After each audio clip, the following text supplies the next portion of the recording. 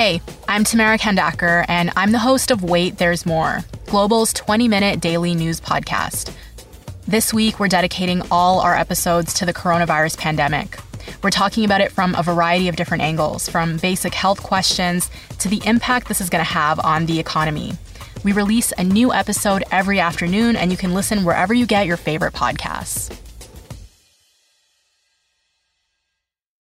This is the John McComb Show on demand. Subscribe now on iTunes. Listen to the show live each weekday morning, 5:30 to 10 on 980 CKNW and through the Radio Player app. Soon people will be drafting fantasy teams for the NFL season, trying to figure out if a wide receiver is more valuable than a running back to them.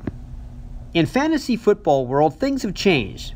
Not as many running backs are considered guys you must draft if given the chance. With the game changing to more passing and less rushing the ball, unless a running back is a big part of the passing game, he's not as valuable to a fantasy footballer. And the same is true in many ways for real NFL teams. A superstar running back is nice to have, but since they don't have as long of careers as players at other positions, and if they can't catch the ball out of the backfield, they are very replaceable. Look at when Le'Veon Bell missed all of last season over a contract dispute with the Pittsburgh Steelers. Everyone said that without Le'Veon Bell, the Steelers' offense would fall apart, but they didn't miss him at all.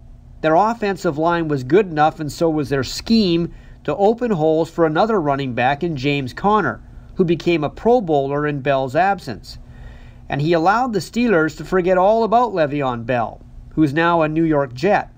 And the other part that's great for Pittsburgh is Conner makes about $11 million less than Bell did in his last full season with the Steelers. In Los Angeles and Dallas, other star running backs are in contract disputes with their teams, and those teams, at least publicly, aren't expressing a lot of anxiety over it. They might have a number of years ago, but not now.